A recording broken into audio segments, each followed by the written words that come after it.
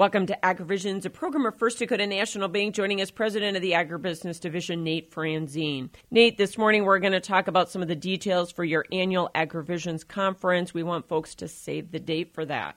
You bet, Michelle. We're proud to bring back, has become a tradition at First Dakota, our annual AgriVisions program. It will be Monday and Tuesday, January 24th and 25th. Monday evening, the 24th, we will be in Yankton. And then on Tuesday, the 25th, we'll be in Pierre over the midday noon hour time frame. And then we'll end on the 25th in Mitchell to round out our 3 locations of our program this year. Great. And you have a couple of speakers this year. We do. We're really excited to have Dr. Joe Santos from SDSU with us. Dr. Santos is a professor of economics and banking, and he's a real leader in our state on economics. He's well connected with the Federal Reserve, and so in these crazy times when we're talking about inflation, we're talking about supply chain disruption, demand, all of the things on our radar economically, Joe will be a great expert to tell us the latest. In addition to Joe, we have with us a South Dakota native. We're excited to bring back Lucas Lynch, who is